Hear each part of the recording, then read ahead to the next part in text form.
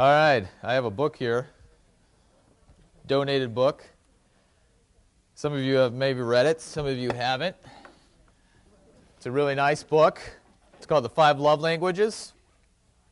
How many people have read The 5 Love Languages? Oh, only. All right, Shirley. Thank you, Shirley. All right, it's by Gary Chapman. It's I don't think I've ever noticed. Now, this is a newer edition. I had given my book away to somebody, and somebody I recommended the book to bought me a copy to replace my one I lost, or whatever, gave away. But the subtitle is The Secret to Love That Lasts. I don't think that was in mine. I think it was just the 5 love languages. They got to sell books by adding a subtitle. Okay. 5 love languages. All right. Our synodical president, Matthew Harrison. Some of you might have heard of him before. Some of you might not have. Doesn't really matter. But he said this book changed his marriage, changed his life. They have it for kids, too. Somebody gave it to me. 5 love languages for kids. That makes me a little nervous. All right, hang on. I'm actually going to see here. Other books by Gary Chapman, and there is the 5 Love Languages Men's Edition, 5 Love Languages Gift Edition, 5 Love Languages of Children. Again, of course, I'm being a little cynical. I would say he's just trying to sell books.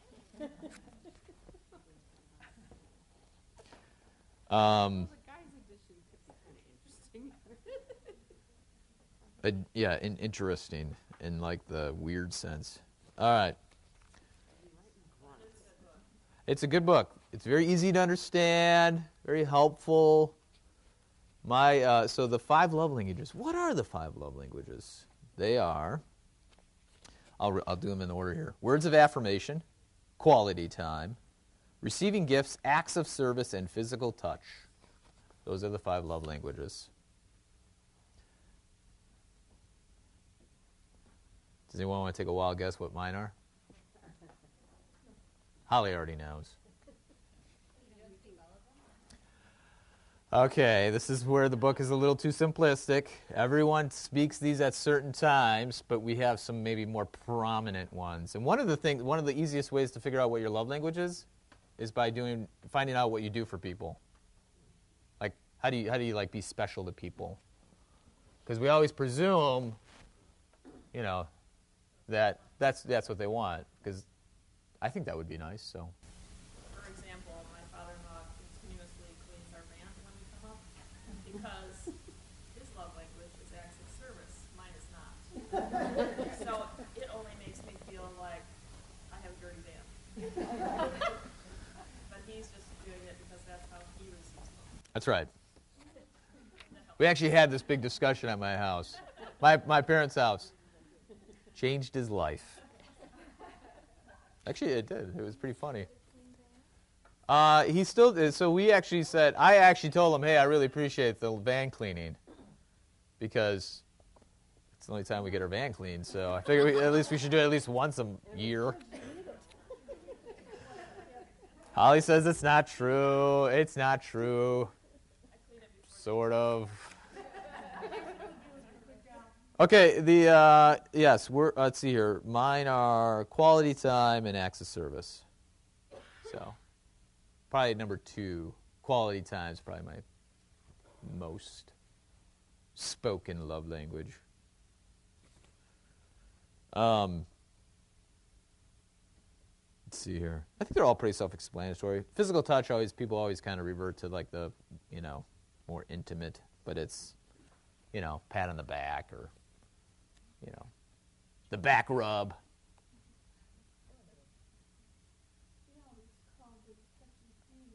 Touchy-feely. My mother is autistic, and I'm... You're not. Anybody knows me, they just think Yep. So what's interesting is the book is kind of cool because it reveals like how you just have to get over yourself and say, this is how I love. I continually try to love my well, in my circumstance, try to love my wife in this way, but it's not being accepted. She doesn't, what, does she not love me? No, this is not now. I'm saying, generally speaking. Oftentimes, this is how husband and wives are, right? I mean, like, the husband just keeps doing the same thing over and over again, like. Learns your toast for 25 years, and then he finally finds out you don't like a bird. That's right. You know, hey, I make you breakfast every day, right? But my toast is burned every day. Yeah, that's it. But I tried to make it. Isn't that very funny? Okay. Anyways, so that was left here. So, all right, we're not going to talk about that today, though. If you don't have a Bible, well, you can listen, I guess. 1 Thessalonians. Why don't you open your Bible to that? It's only 2 pages, so just turn to page. Chapter 1. All right, today we're gonna. Okay, so did anybody read it this last week? If you did, you got anything to say about it from this last week? I do. I mean, I thought, hey, I'm going to do this myself and see what kind of sticks out to me. You know, we have a real distinct idea on certain passages. So this armor of God in Ephesians 6, it's kind of like the most popular, I guess. You know, people. I use it in confirmation, you know. What's the difference? Well, there's different words. I mean, I don't know if you read that. I mean, you mean in content? Oh, man. Yeah, okay. You're going to be kids all weekend? I know. Isn't that terrible? I've already started. But, in some ways, it's different perspectives. Well, righteousness usually deals with the... Yeah, right, okay. So, I mean, indirectly, yeah, it's all pointed towards the same direction. But in Thessalonians, it has a very distinct flavor because in Thessalonians 1:3, I think it's 1:3. Yes, okay, good. Remembering before our God and Father your work of faith and labor of love and steadfastness of hope. So what Paul is drawing upon is this echo of what happened already in the beginning of the letter. So what Paul's doing is pastorally applying God's word into a specific content. So and I would say that's the biggest difference, is that the application of God's word. So in Ephesians, this image is very blatantly ripped off from sentry duty in the Roman guard. And so he has this whole... But in Thessalonians, though, what's not only are the words different, but what else is different about the two images? For those who kind of remember, there's things missing in the Thessalonians. What's well, breastplate. Yeah, the breastplate is for protection. But the breastplate of righteousness in Ephesians and the breastplate of faith and love. I think Ephesians covers the whole uniform. That's right. The helmet, the forearm, the legs. The feet and all that stuff. And the sword, right? Yeah. It's a big one. Yeah, right. So, so Ephesians has, okay. Right. Okay, good, yeah. And the other might be more get up in the morning and get to work. Oh, good job. That's it. That's great, yeah. Do you guys understand that? So, like Ephesians, it's a lot more graphic in that sense, more like, graphic in the sense imagery-based. And it's a lot more, hey, I'm getting ready to really do some battle. Where Thessalonians is, hey, this is what the guy does every day, and that actually is helpful. So Paul in Thessalonians, remember there's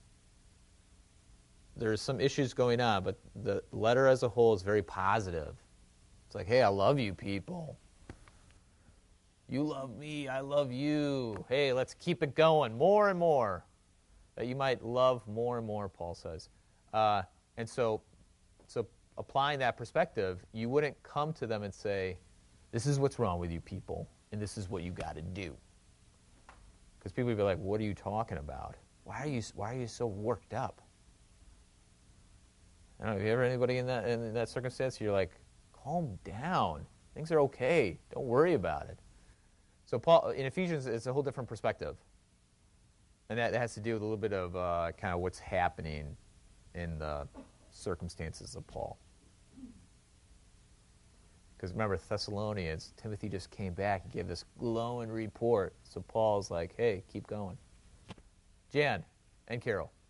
You know, I found it interesting that there's this huge relationship that comes out in here, because when you read the little bit in Acts that is told you Right. about him being in Thessalonica. Yep.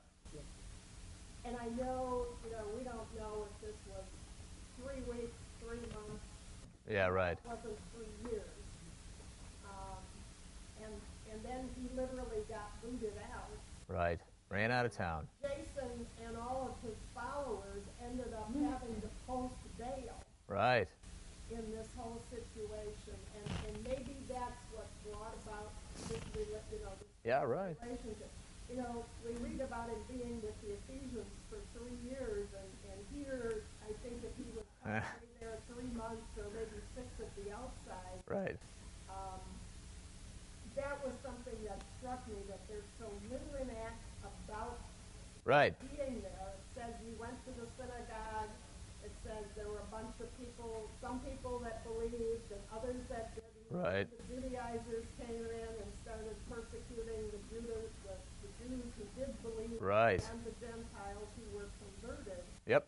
And it's like this little nutshell, and yet there's this huge, huge feeling on That's right. part for these people. That's right. And it's probably part of it was the fact that in order to get themselves out of this whole thing, it literally cost them money. Right. Yeah, it did. No, absolutely did. Yeah, right. All right.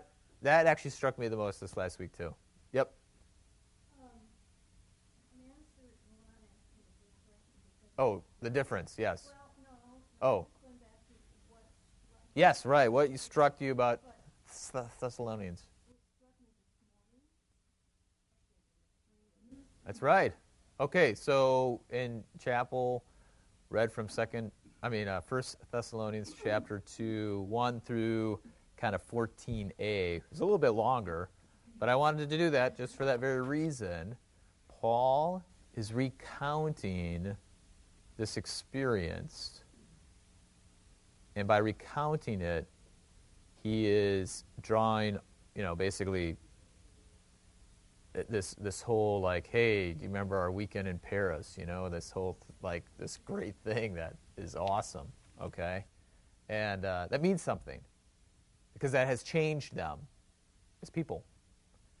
And that's supposed to give encouragement and drawing upon the past. So we talked about several weeks ago how our future is kind of decided in the past, and then because our future has a very concrete goal, we can live a certain way in the present. So Paul is drawing upon that whole kind of framework even within their own life. And so, which turns out, which at first seems like, hey, this guy's just kind of telling a narrative. But he's demonstrating in their own life this kind of hope that they have based upon their own experience with one another. And it mimics what Jesus has done for them. So,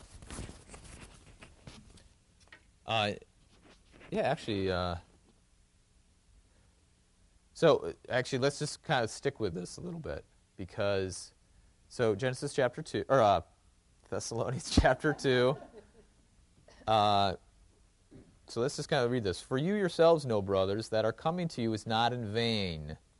Okay, that's pretty self-explanatory.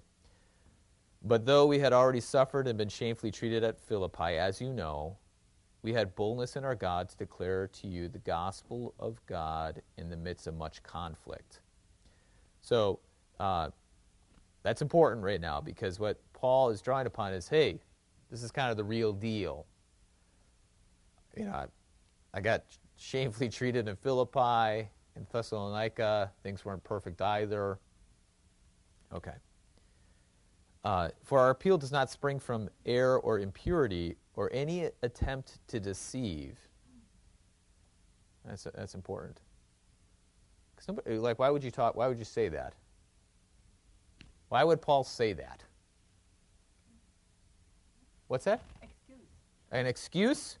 Well, I mean, just in normal conversation, you don't say, hey, I'm coming to talk to you, not because I want something out of you. Because if you say that, what do people think about you? You want something out of them. So why would Paul say that? Nancy? I imagine he has been accused of that. I mean, because you see that today, too, where a lot of people who have no connection with the church, they kind of think, well, all churches want is you put money in the... Right. Yeah, right. Now, okay, so this is interesting. One more verse here.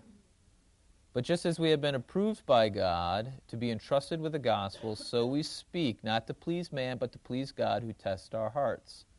For we never came with words of flattery, as you know, which means, what kind of words did he have?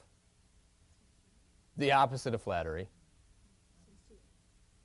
Sincere, or maybe, zinger, truthful kind of stuff. Nor with pretext for greed. God is witness. See, what Paul is, this is kind of interesting. I touched in the outline a little bit, but so in these days you had traveling philosophers who'd go around and teach. But so I think I was thinking about analogies this last week, and I think the analogy that works best is like politicians when they're campaigning. So they show up to a town, and, what are they going to say about the town? Oh, yeah, hey, it's like, I love Cleveland, like rock singers will do to get the crowd going. Oh, man, this guy loves us. This is great. Words of flattery. So you kind of, grip the audience in, right? Now, of course, why do politicians do it? What do they want? Yeah, they want your money. And not only money, but also their votes, the support. So actually, I think that's the analogy completely breaks down very quickly. But I think that is sort of kind of similar. I mean, because they're kind of doing it. So the philosophers would come, they would teach, and usually, I mean, people. It sounds kind of nerdy, but people were very interested in this teaching. I would say it's similar to like TED Talks today. You ever heard of TED Talks? Like, TED Talks are these traveling, symposias or seminars where you have this really smart people will give like these presentations on certain topics. So, but the presentations usually range. I mean, I've seen TED Talks of like 5 minutes to like 20 minutes. They're not super long. Like, I think the latest one I watched was about this scientist who is interested in growing houses using like fungus and sand. So like really interesting, fascinating thing where like you put these microorganisms in like the desert and it can create structures. Basically it'll create the structure and then you wipe out all the loose sand, and that's supposed to stop the Sahara Desert from growing. Oh, very interesting, right? Okay, this is a TED Talk. Anyways, but you see these, I mean, they're like, it's like in the United Center. You're like, holy smokes. I mean, people come and listen to this stuff. They pay money to go and listen to a TED Talk. Total Nerdville, right? But, a lot of people go and listen to it. So I think that's similar to these traveling philosophers. It'd be like, hey, did you hear this guy showed up? Let's go listen to him. Okay. And the thing is, though, that's how they made money.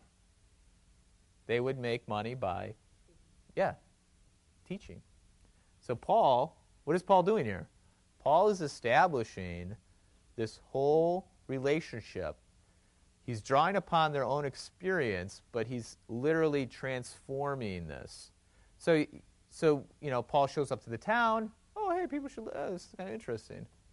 Well, He's not trying to get us. He's not saying, "Yay, Thessalonica." He's telling us we're not that great. What's up with this guy?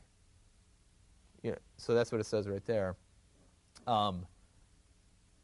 For we never came with words of flattery, as you know. If you know what I mean, And then without any pretext for greed. Like, he didn't ask for money. In fact, if we keep reading, what did Paul actually do? He didn't ask for money. What did he do? He worked.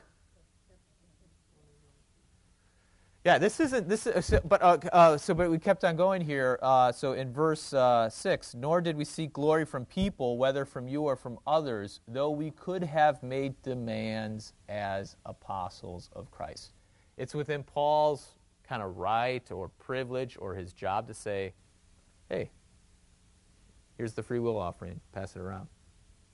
Nancy. But according to Philippians, he was getting money from them. Well, exactly. So this is the thing is that even though he's not asking, so that's the whole kind of fundamental difference is like, hey, this guy kind of looks like these other dudes, these traveling philosophers, but he's not.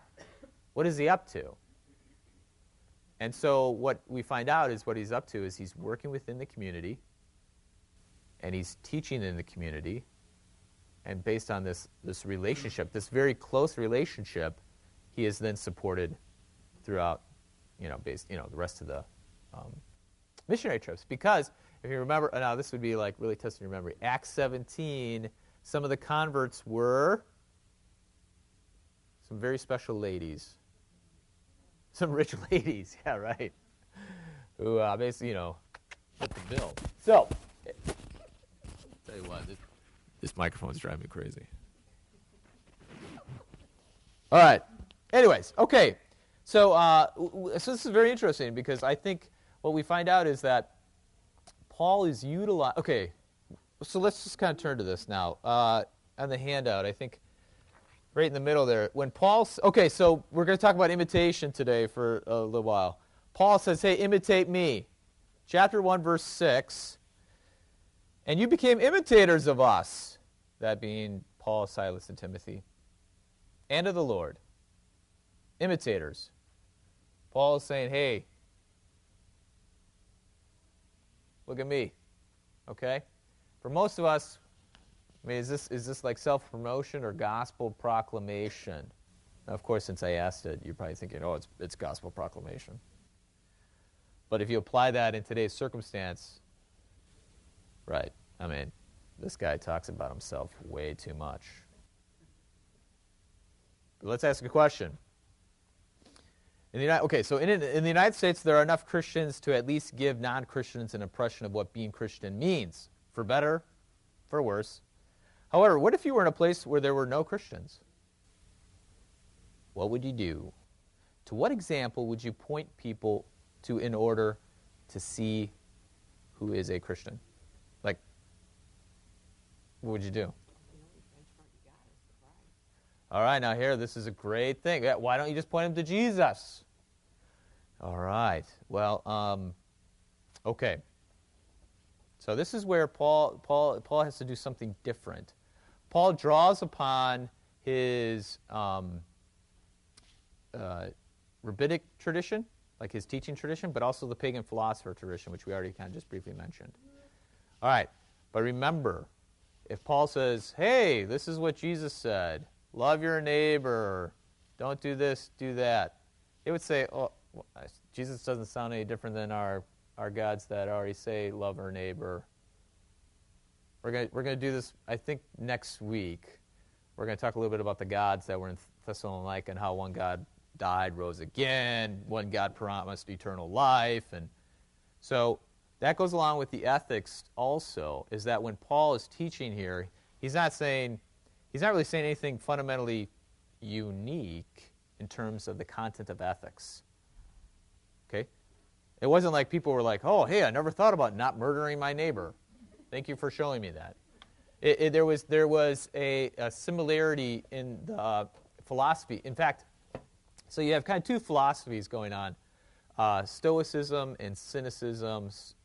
I don't think Epicureans were in Thessalonica, but so Stoicism was kind of, Stoic, right? Do we know what Stoic means? Kind of this kind of even-keeled, non-emotional person.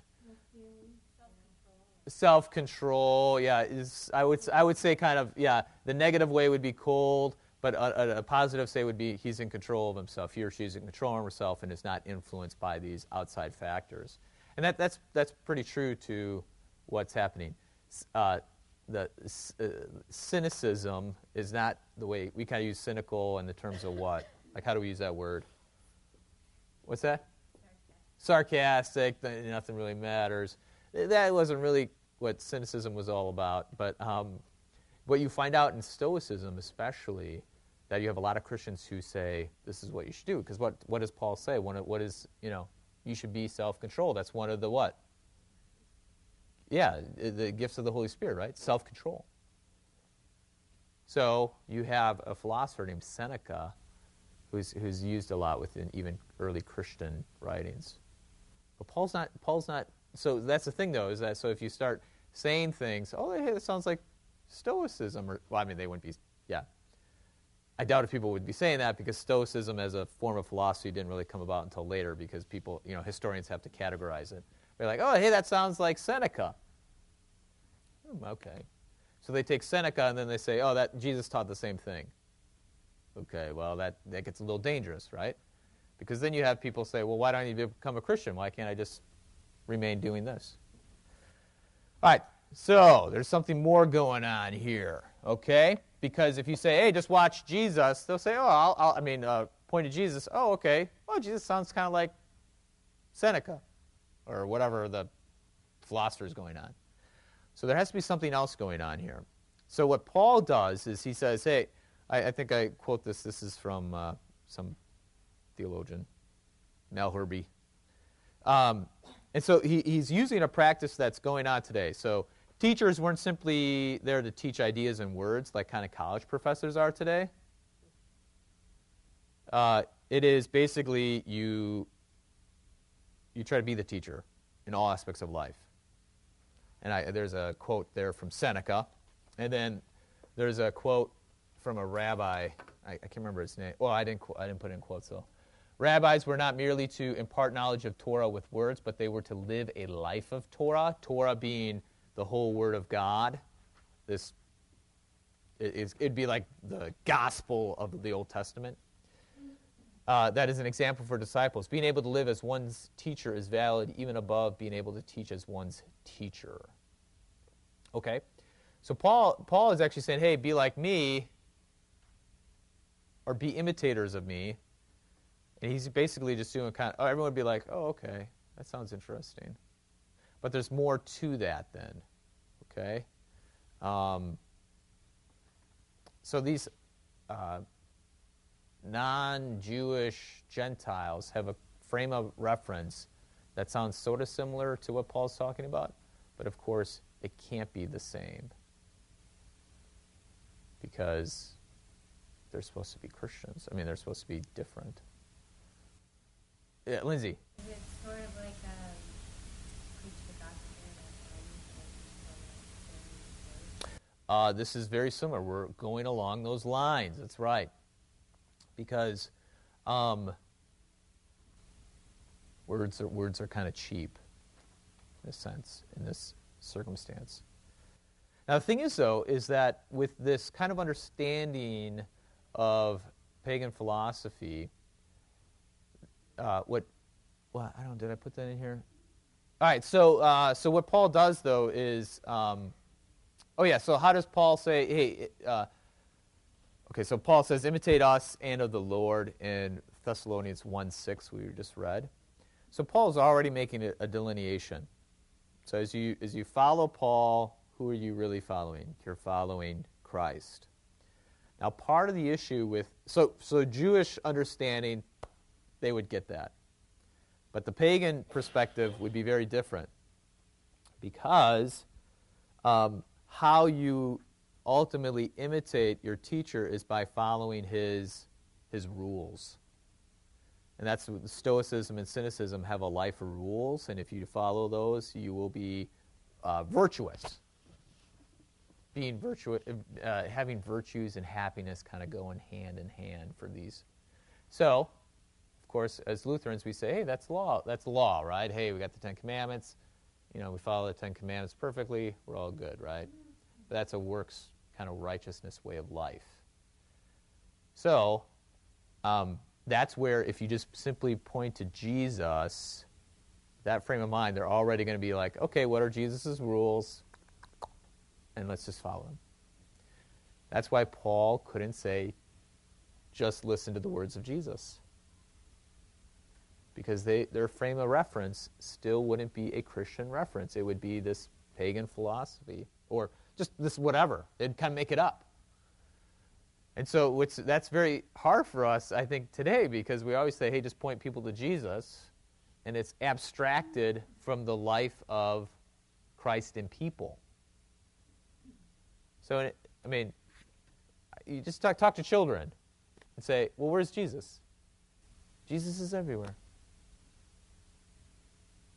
They don't understand that. Children see Jesus in people.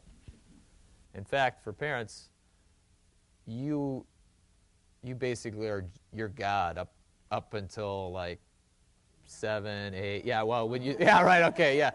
Supposedly it's supposed to be a little earlier than that, but when your kids start abstract thinking, because when you say God loves them, their only frame of reference of someone loving them is you. Yeah. So, So, anyways, that's kind of just normal. That's just the way people are. And so Paul is saying to the Thessalonians, imitate me. He's not saying because he thinks he's cool, but that's just the reality of things. He's the one Christian around. Who are they going to look to? What does it mean to be a follower of Jesus? Okay, we have to imitate Paul. Krista. But what was he teaching? I think he was teaching love and forgiveness. That's right.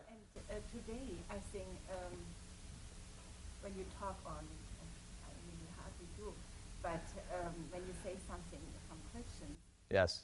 you feel a criticism Right. from non-Christians.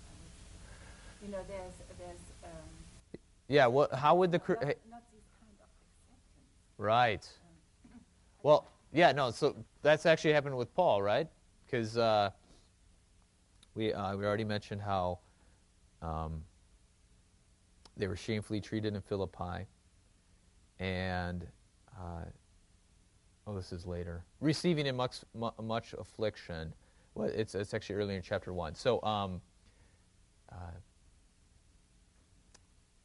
verse 6. Oh, yeah. You became imitators of us and of the Lord, for you received the word in much affliction with joy of the Holy Spirit.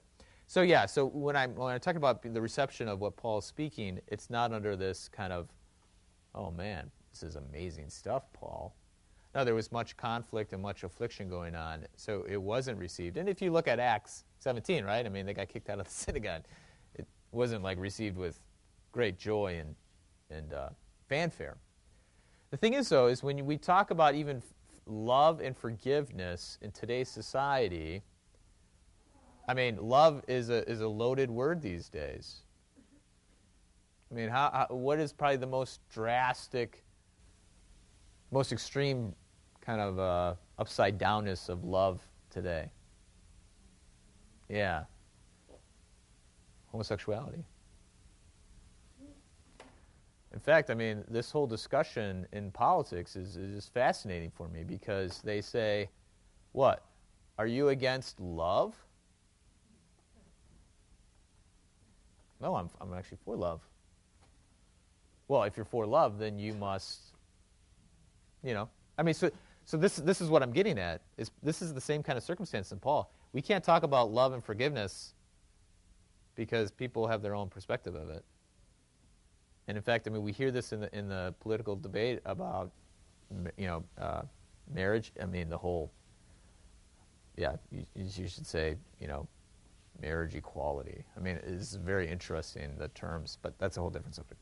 Anyway, so the whole point, though, is that Paul is getting to these people, and he's using words that they've heard before, but he's saying, this is different now. You have to see it in real life, and so be imitators of us. Now, the thing is, though, what does that mean for Paul? Okay, yeah. In fact, I think I wrote... Okay, so, yeah, in the middle of probably the back of your... How does Paul imitate Jesus? Now, we could look up all these other passages, but we don't have enough time.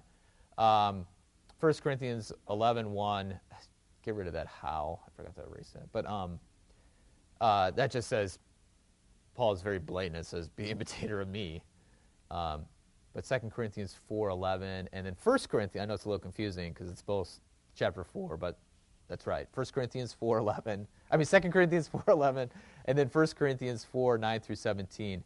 This is a very dramatic understanding of imitation. And so what Paul's talking about is a sacrificial servanthood, to kind of put it abstractly, which runs up completely against the pagan philosophers and even today, kind of this abstract notion of what love is. Yes? Let's see, there is a verse that's in the Lord, which it says in verse. Okay, that's right. So Donna... What's their motive? That's right. So Donna has pointed out something, I don't know if so when remember, Paul's writing to a congregation that they've been separated over this very intense experience, and Paul wants them to continue on, if not just get more and more Christ-like. So this is really the only letter. So there's a couple other books that Paul has written that's uses the imitation language, but he's petitioning them to be imitators, where here he's saying, keep on. And so Donna's right. So what they've actually experienced this. They've actually seen it. They've experienced it. And so Paul is saying, let's draw encouragement from what has happened already. They don't have to think something up. They don't have to imagine it. They've actually drawn strength to what's happened. Now, why would that be? Well, first of all, I think the obvious question is, I'm sorry. The obvious point is, okay, that makes sense, right? We've experienced this great thing. It's wonderful. But how could this maybe be hard right now in the life as they're listening to this letter?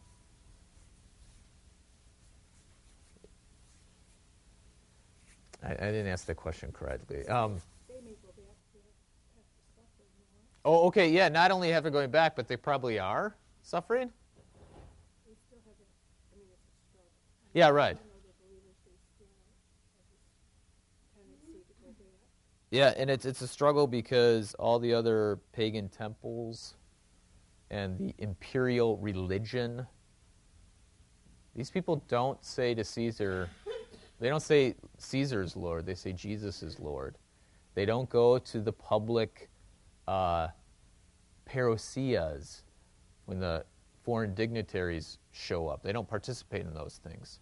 So these people are labeled as, they're not very civic-minded, and they're kind of antisocial. So these people are being called out. So Paul's saying, hey, don't you remember these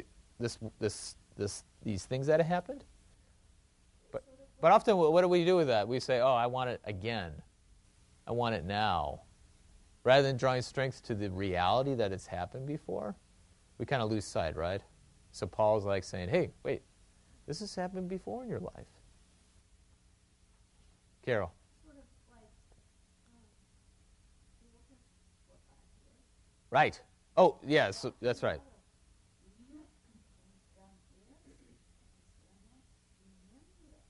Right. And okay, so this is good because Paul says remembering in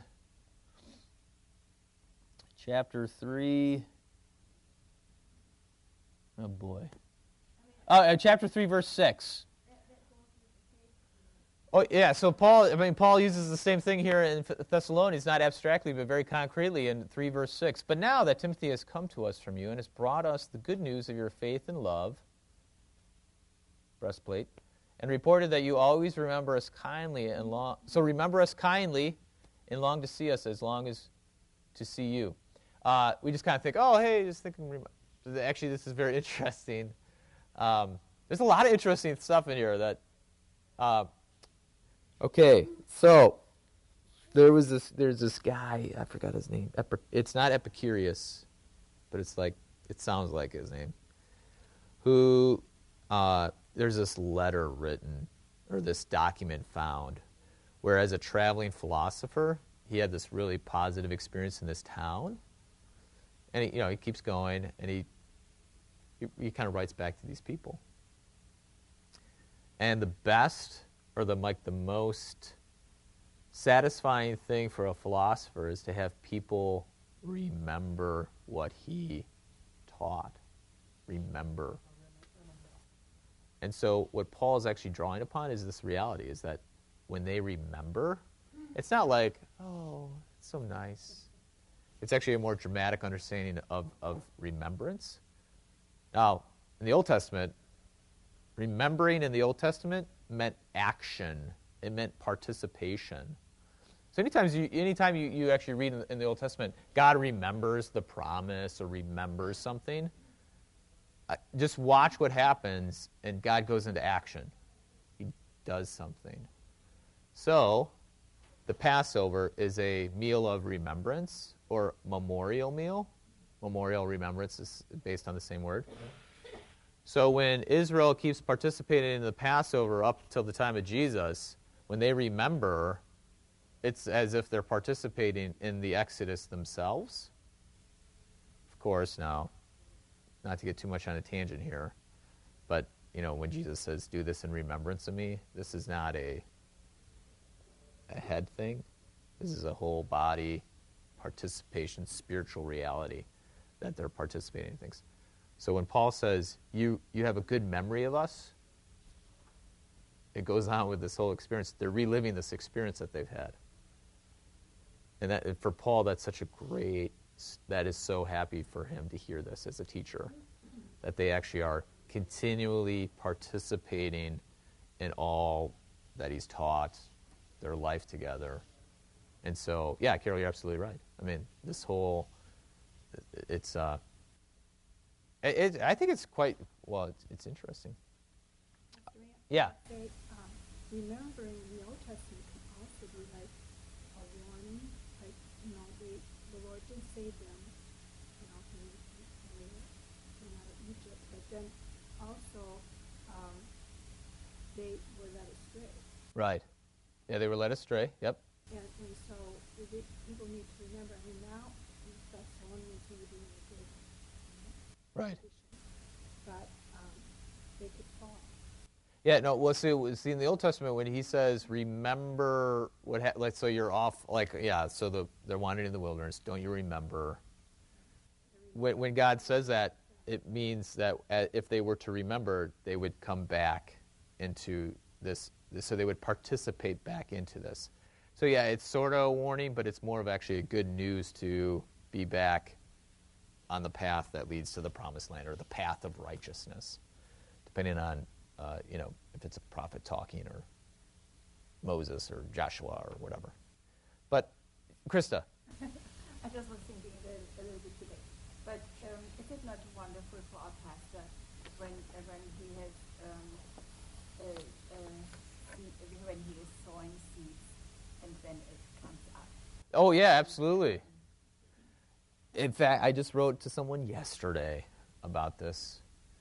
I said, there's nothing more encouraging for a pastor to see his member growing in, I'll say, his or her faith. Just so. Yeah, because you see that God's word is taking hold and transforming this person. It's great. It's wonderful. All right, I think we've talked about everything on the outline. I just know we didn't do it in order. There's a few things we haven't, but was there a hand over here? Yeah. I just had a question, because you said that this kind of rubbed up, or the way Paul was teaching kind of rubbed up against the pagan culture. Right. And I'm kind of curious because if self-control is virtuous and love is virtuous, Right. how does self-denial, self-giving, self-sacrifice rub up against the pagan life? Oh, yeah, good. Okay, so that's right. So as Paul, this goes with the kind of the theological underpinnings from last week, where Paul says, hey, you should live this way, not in terms of rules, but because this is actually God's will. This is God's life, in a sense. That would be one of the fundamental ways where people would be like, "Holy smokes, you mean?" Because their understanding of the gods weren't like being part of this. They were outside, on Mount Olympus or wherever. And if they came down, there still was this great separation between them. They were kind of like actors in this kind of life. What Paul's saying is that God has actually saturated him, or placed himself in the midst of this life, and when you live this way, you're participating in the life of God. So that would be the first thing. But second, though, in terms of the self-denial, sacrificial, is that you actually are participating in Jesus's love. So this is where love and self-control is not defined abstractly, which I think that's usually how society in general and history has defined those words, but very concretely in the life of Jesus. So you can have self-control and all that stuff and still have self-denial and sacrificial, because they all come together in the way Jesus has lived. This is also similar to, so it's kind of paradoxical.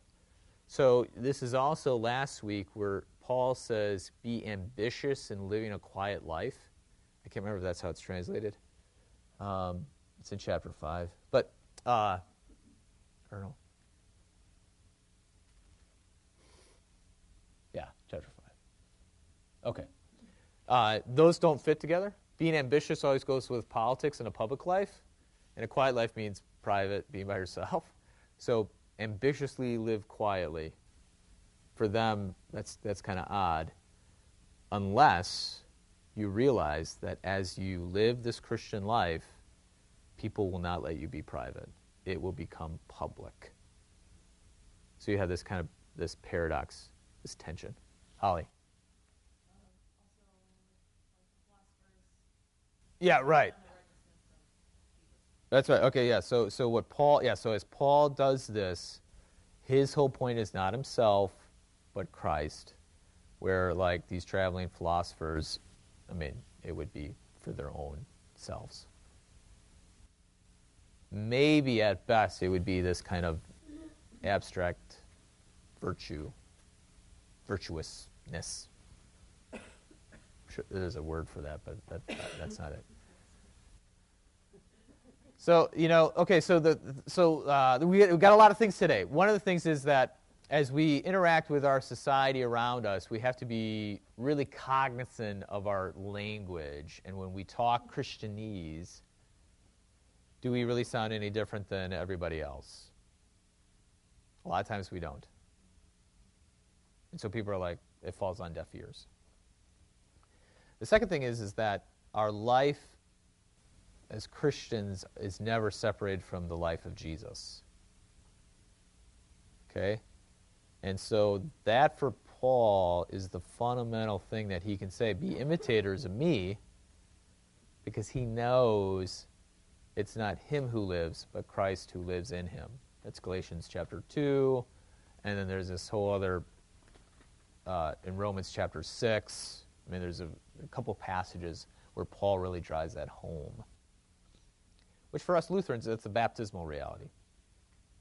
Okay, but one of the things, though, as it relates to pastors, so this kind of raises the stake for pastors, but this is also raises the stakes for parishioners and how they understand their pastors. And this is, I think, I don't know if I quoted this last, but so I'll just read it. Because the gifts of God delivered in, this is from Charles Gieshan, professor at my seminary in Fort Wayne. Because the gifts of God delivered in the proclamation of the gospel and administration of the sacraments are not dependent upon the personal sanctification of the pastor, right? They're dependent upon Christ and his word. There may be a tendency within our Lutheran circles to downplay the significance of the personal example of the pastor in carrying out the mission of the church. Imitation of the apostolic minister as the one who imitates Christ, however, is biblical teaching, reflected in the ordination vows of pastors, because it is important for the mission of the church. So, I've had, in my own past as a pastor, I've only been a pastor 6 years and 4 months. And I've had a couple times where I said to people, why are you acting this way? Just think about your own experience. And people have completely, flatly denied their own experience in order to go off in whatever direction. What's that? I don't get it. So Paul says, hey, be imitators of us. And as Donna said, don't you remember all these things that have happened? We've been through these things together. Continue on in imitating me and the churches in Judea. That's in chapter 2. And so Paul's drawing on this. They'd be like, oh, that's right. Okay, let's keep doing it. Where something's bad has happened. There's tension in Thessalonica. So Paul says, during this tension, he's saying, hey, from your own experience, don't you remember? Keep going. Rather than giving up or whatever. Or not believing Paul anymore. Not seeing him as their pastor. And that's happened in my own experience. This quote from Gieschen was very enlightening for me, because I remember very directly talking to a person saying,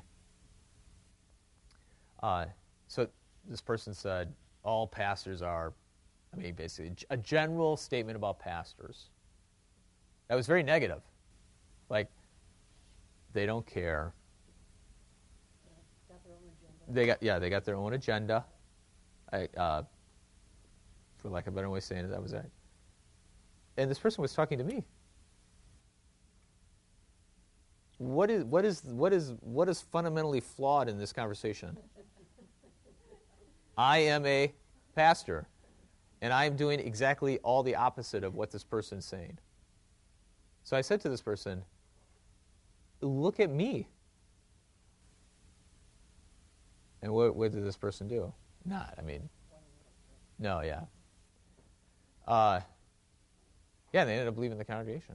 I was floored. It's enlightened to me because I said to myself, this person does not. First of all, this person didn't see me as a pastor, which I was kind of bummed out about, because I felt like I had done all the work. I worked on my tents. I didn't ask for anything in return. Just like Paul says in Thessalonica, in chapter 2 here. And what was interesting was I wasn't asking them to imitate me as much as just see that, Jesus can work through me. Looking back on it, maybe I should have quoted Thessalonians for this person. But, and so what's interesting is that as Paul is doing this, and I think pastors need to do this too, is that they don't draw attention to themselves, because all Paul is doing is drawing attention to the sacrificial nature of the life of Christian in him, and he has kind of proof. He's like, hey, look at this. Again, this is not to inflate himself, but to demonstrate the reality of Christ in him. Because remember who Paul was? He was killing Christians. That should all mean something in this. But and I think for a lot of people, they see their pastor as coming out of the womb with the collar on. And they don't really understand that Christ has done something to them too, and that means something. And so, anyways, I think this is something that obviously won't happen in our church. because we have too many issues with people in authority. You know, they're all out to get, you know, it's the politician thing. I'm very cynical towards politicians. That's something I have to get over. Pastor, may I say again? Yeah, Donna. He uses 3 words that is good for you to remember and thought: holy, blameless, and righteous. Holy, blameless, and righteous. That's your conduct. That's it. So he says that of himself. Right. He was holy, blameless, And righteous. Yep. and when you consider, well, in the flesh, you know, before. Well, this is something we didn't get to. I was going to say, when he says holy, blameless, and righteous, is he saying he's perfect? And that is the problem. People say if you're holy, blameless, and righteous, then you must be perfect. But we don't look at our past. Well, yes, I'm a damn sinner. However, you know, certain things I think we all do right, and we all try to draw strength from pleasing God in those circumstances. But all right, anyways, hey, great conversation. Let's pray. Lord, remember us in your kingdom and teach us to pray. Our Father, who art in heaven, hallowed be thy name. Thy kingdom come, thy will be done, on earth as it is in heaven. Give us this day our daily bread, and forgive us our trespasses, as we forgive those who trespass against us. And lead us not into temptation, but deliver us from evil. For thine is the kingdom, and the power, and the glory, forever and ever. Amen.